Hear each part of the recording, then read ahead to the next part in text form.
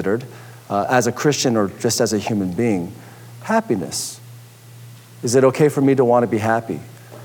You might have even thought as a Christian, is it okay for me to seek happiness? Does God want me to be happy? Sometimes you read your Bible and we've kind of got this image to the world that Christians are not fun. We're not a happy people. We're a stoic people. God's sort of this wet blanket. That's what the Bible is. It's all these rules of what we can't do. That's the question. Does God want us to be happy? It can be a pretty profound question. Christians have wrestled with that question for centuries. Pastor David is taking you through the topic of common grace. And common grace deals with happiness in a way, because what is common grace? Common grace is God causing both the wicked and the righteous to prosper, to find enjoyment in this life. So that makes happiness sometimes a tough pill to swallow for Christians, because when we look at the world, we sometimes have to admit, it looks like they're having more fun than us. It looks like the wicked are prospering more than the righteous. Sinners seem to have more fun. So does God want us to be happy? It goes without saying, we want us to be happy. We want to be happy. It's like wired into our nature as humans. Why do you think Disney movies are so popular? Because they speak to that heart desire we all have to be happy.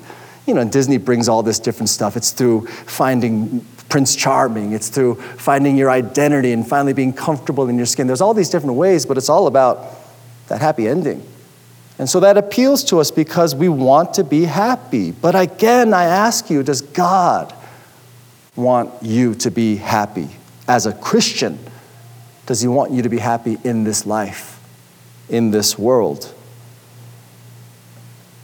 Brother and sister, maybe yours has been a season of suffering, of struggle, of loss, maybe a prolonged season of discontent or frustrations, unmet expectations, and you just feel in your soul, nah, God doesn't want me to be happy. And maybe you've come to peace with that. That's okay. That's just my lot in this life. God doesn't want me to be happy. Perhaps as Reformed people, we've become very wary of prosperity gospel false teachings. These false teachings that prosperity preachers hawk of health, wealth, happiness, prosperity, healing, all this stuff. And we're like, whoa, we want to stay away from that stuff. And so it almost for us feels like heresy if we say God wants me to be happy. We don't want to sound like those prosperity guys, prosperity girls. We might feel like the right thing for us to say as Reformed people is God wants him to be holy, not happy. And of course that is true. God wants his people to be holy. And holiness and happiness are not mutually exclusive. In fact, the Bible teaches that the only way to truly be happy is to be holy. That's the only path to find happiness. Consider Jesus' most well-known sermon. When he preached at the Sermon on the Mount, thousands gathered, and he said to them, happy are those, right? Blessed are those who hunger and thirst for righteousness, who seek holiness, for they shall be satisfied. So I'm delighted to bring you news today from Psalm 1 that God does want you to be happy in this world, in this life. God cares about your happiness. That's why the Bible's filled with texts about happiness, including the very first Psalm, Psalm 1, from which we will make 3 observations about happiness. It's not a pursuit. It's a mental reboot. It's root, then fruit. It's not a pursuit, but it's a reboot, and then it's root, then fruit. So let's talk about this not being a pursuit. Happiness is not a pursuit, unlike the famous movie title, Pursuit of Happiness. No, it's not a pursuit. The psalm begins, blessed or happy is the man who walks not in the counsel of the wicked, nor stands in the way of sinners, nor sits in the seat of scoffers. Right away, we start with a contrast. Contrasts help us to know what something is by telling us what it isn't. And here we have a description of what happiness is not. It is not someone who walks in the counsel of the wicked, or stands in the way of sinners, or sits in the seat of scoffers. In other words, happiness is not found when you're walking the paths of the world. Now, there is happiness in the world, but when I mean the world, I mean the sinful, satanic, evil-driven world where the world is carving out paths to find happiness. And that's not where you're going to find happiness as a Christian. Now, this all appeals to us because we are in the world, and many of us are worldly people, myself included. So we know the obsession with happiness. We know how high of a premium we put on being happy. And we know how the world is so determined to pursue happiness in every way possible. And it's the same things, nothing new under the sun. It's through possessions. It's through power and achievements. It's through fleshly fulfillments, lusts. Your classic money, power, sex battle there. And doing that is following the counsel of the wicked, standing in the way of sinners, sitting in the seat of scoffers, putting your desires first, your priorities first, your priorities over all else. And that kind of pursuit, ironically and quite tragically, it is a pursuit that does not stop.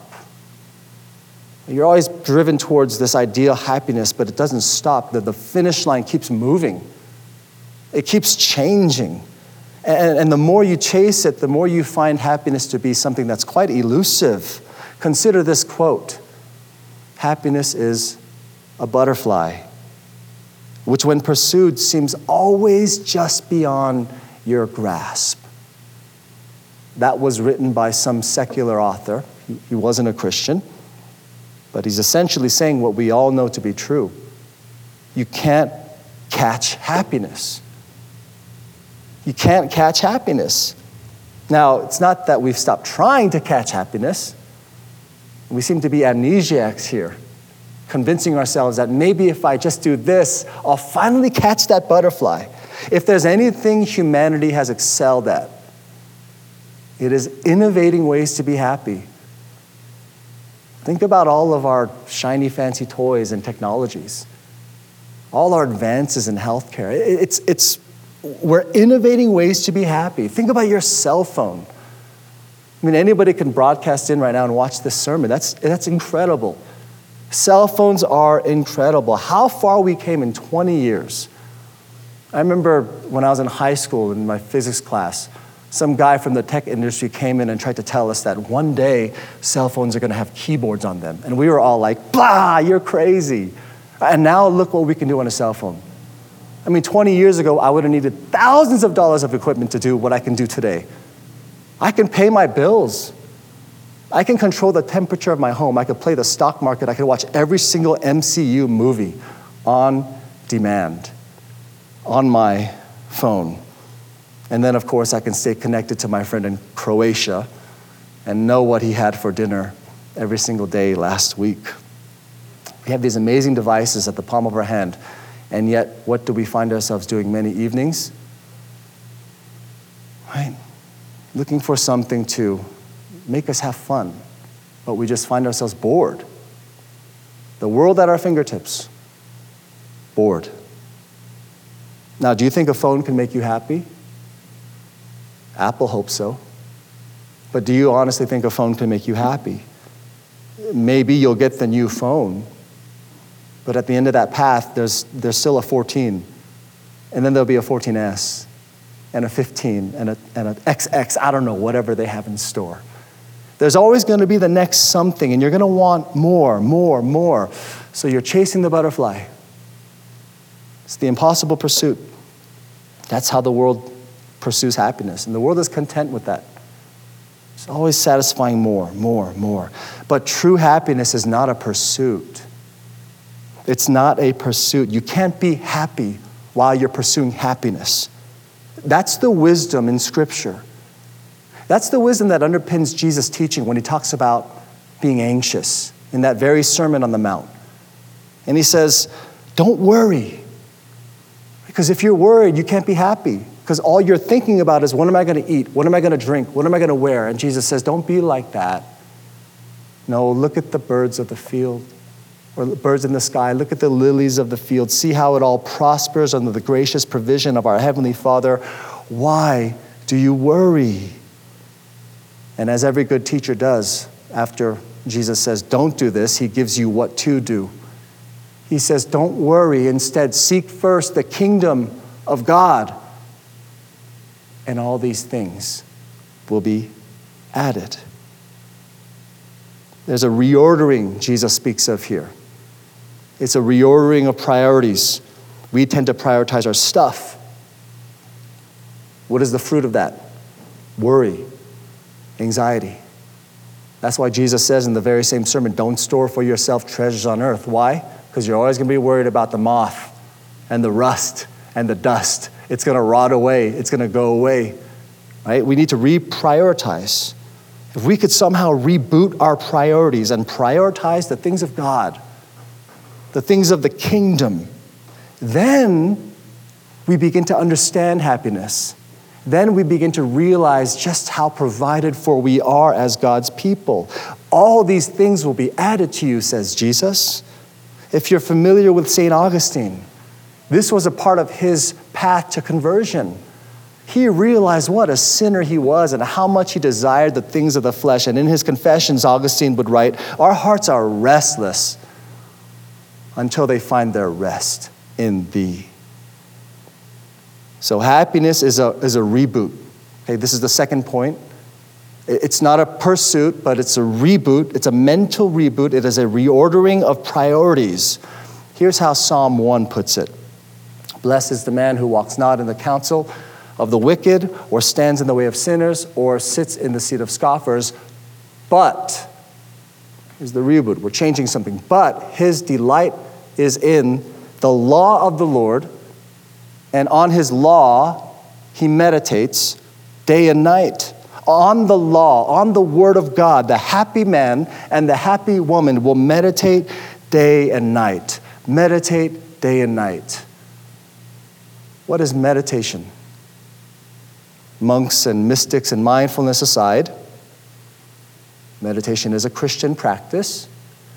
It is one we should be doing constantly. In fact, it's one I would argue we do without even thinking about doing. Meditation is talking to yourself. But it's a deliberating with yourself. You're chewing on something, you're considering, you're pondering something, you're mentally chewing and considering. Think about your brain like YouTube. And YouTube has so much content. So much content. A lot of that content is not good. You've probably been down a YouTube hole in your life at one point or another. I know I have. And there's a difference in quality between content. There's a difference in usefulness between a video of some random guy seeing how many ghost peppers he could shove in his nose versus maybe a lecture on the attributes of God or a tutorial on how to fix your car engine. So your brain is like YouTube. Like there's a lot of content running in there. Some of it's good. A lot of it's not. A lot of it's bad. A lot of it's not useful. The question is, which content are you going to choose to follow? Because it's always running in your mind. At any given moment, there are multiple thoughts and narratives going through your mind as you process life, as you experience life. When you're by yourself, when you're driving your car, when you're meeting other people, when you're worried about how you're going to be perceived by them. There's all these narratives. You're telling yourself about you, your friends, your family, other people, your job, your church, your bank account, politics, sports. So much going on in there. In other words, you are talking to yourself. There's a meditation happening. Your mind's telling you what to think about everything. And then it's more complicated because it brings into that whole process, there is no such thing as objectivity in our minds. It brings into that emotions. It brings into that insecurities. Further complicates things. And then, of course, I haven't even mentioned this thing called the sin nature that just hijacks it all. And so we've got a lot going on in there. And what the psalm is suggesting here is that as you go about meditating, processing life, talking to yourself, including processing all the challenges, all the difficult things, all the bad things that are happening to you, and the negative circumstances. As you face these trials, you will be blessed and you will be happy when you anchor your meditations. Remember, there's a lot of content, but when you anchor those meditations in the law of the Lord, when you're able to reboot your mind and allow your meditations all to run through this filter of God's law, the filter of God's word, when you use the law as a lens by which you understand everything else, when you meditate on the law day and night, when you make the law your delight, that's when you'll know true happiness.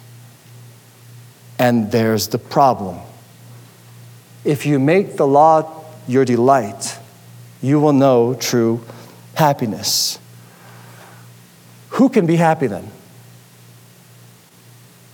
Is there anyone here who truly delights in the law? I mean, let's think about the law. Let's consider at least one thing. The content of the law that tells me I have to obey perfectly at risk of incurring the eternal judgment and wrath of a holy God. Can I delight in news like that? And then number two, consider this, that the law isn't delightful sometimes. It's just boring. Y'all know what I'm talking about? Am I the only one? I'm a pastor up here saying that the law is boring. I mean, every night I try. I don't do this every night, but I try to have reading time with my family. I try to bring scripture for the last 15 minutes of that. And when I bust out the Bible, my son Isaiah, my 7-year-old, he goes, I don't want to read the Bible. I want to read Elephant and Piggy books. Y'all know what Elephant and Piggy? If you have kids soon, you probably will, but if not, then Frog and Toad. Remember Frog and Toad? It's like the new Frog and Toad. I want to read Elephant and Piggy books. I don't want to read the Bible. It's so boring. And, I feel like the Christian fatherly thing for me to do would be to scold him right there. How dare you say the Bible's boring? But I have to stop myself because I feel the same way. I mean, delighting in the law, I'd much rather delight in Netflix than in Leviticus. I just have to admit it. So this psalm, I'm like, how do I delight? I can fake it and pretend I like it, but there's times that it's hard. How can we delight in the law and find true happiness? How can we reboot our sinful minds? Reboot them to delight and meditate upon the word day and night.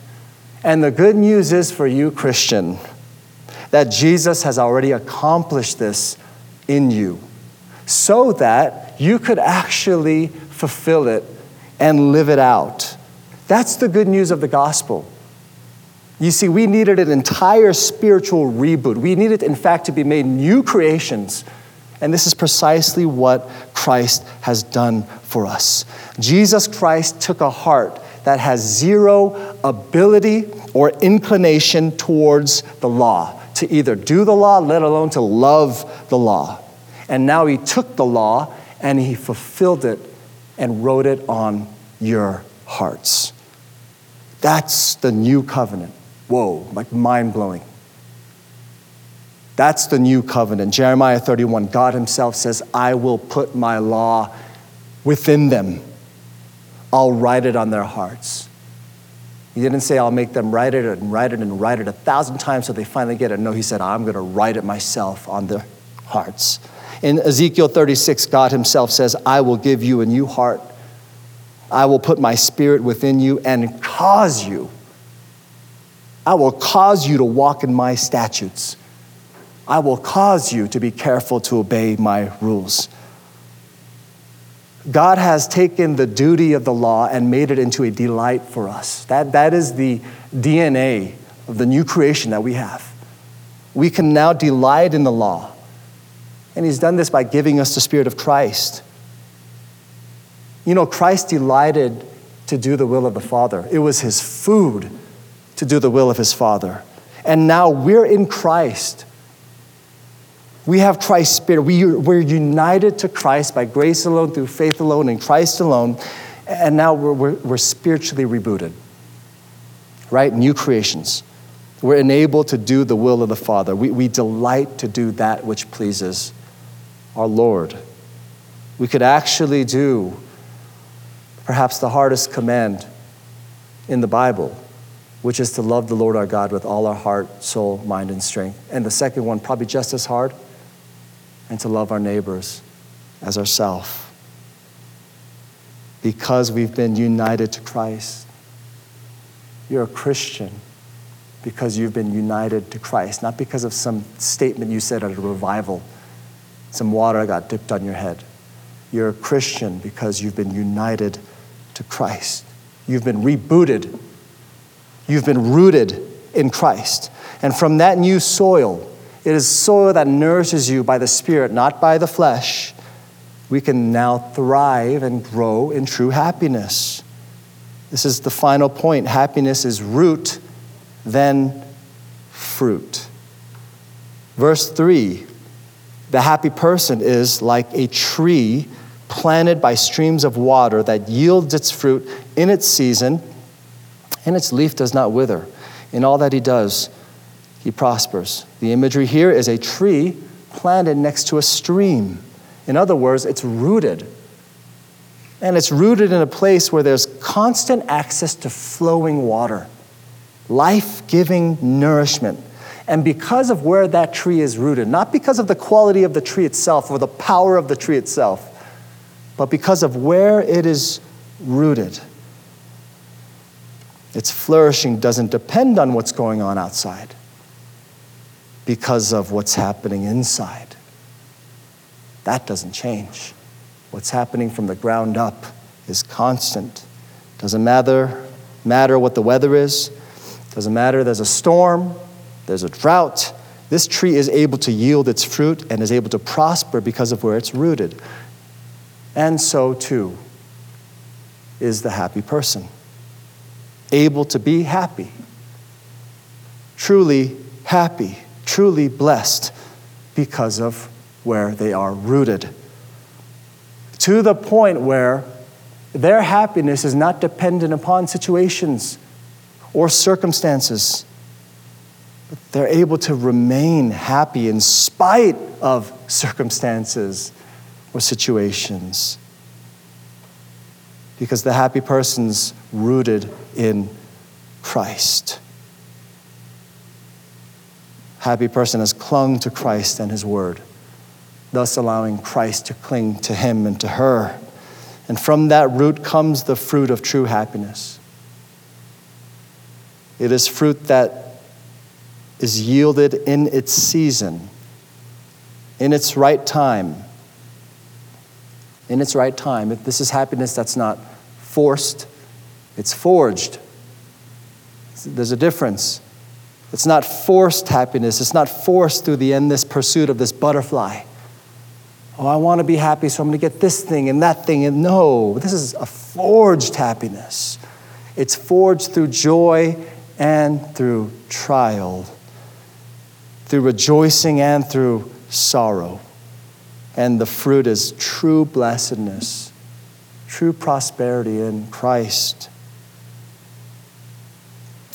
A pastor once said that the person who's happy is the person who stopped trying to be happy. I think that's the wisdom of this first psalm. Happiness is not a pursuit. It's a reboot. It's rooted, and then fruit comes from being in Christ. Blessed is the one who seeks the Father and the Son through the Word. That's where true happiness is. Happiness that endures, that remains in the face of whatever challenges life, the world, the flesh, the devil throws at us. Now, sermon on happiness, and I want to end it on a happy note, but the psalm will not let us do that because there is a sobering warning for those who read the psalm and still choose to walk the paths that the world carves out towards happiness. For those who want to find happiness on their own terms, they are classified in the psalm as the wicked, Verse 4 uses some agricultural imagery here. They're like chaff that the wind drives away. You take the wheat and you do this, and the chaff blows away because you can't eat that stuff. Keep the kernel. That's the wicked. They're blown away. They're good for nothing. As the wicked follow their own paths towards happiness, all those roads that the wicked are running down, they're going to end up in one place. What does the psalm say? The way of the wicked will perish. That's the fate of those who will seek life outside the Father, outside the Son. It's not in you. Jesus would tell his disciples the same thing. He'd tell his disciples, you really want to follow me? If you really want to follow me, whoever would save his life will lose it.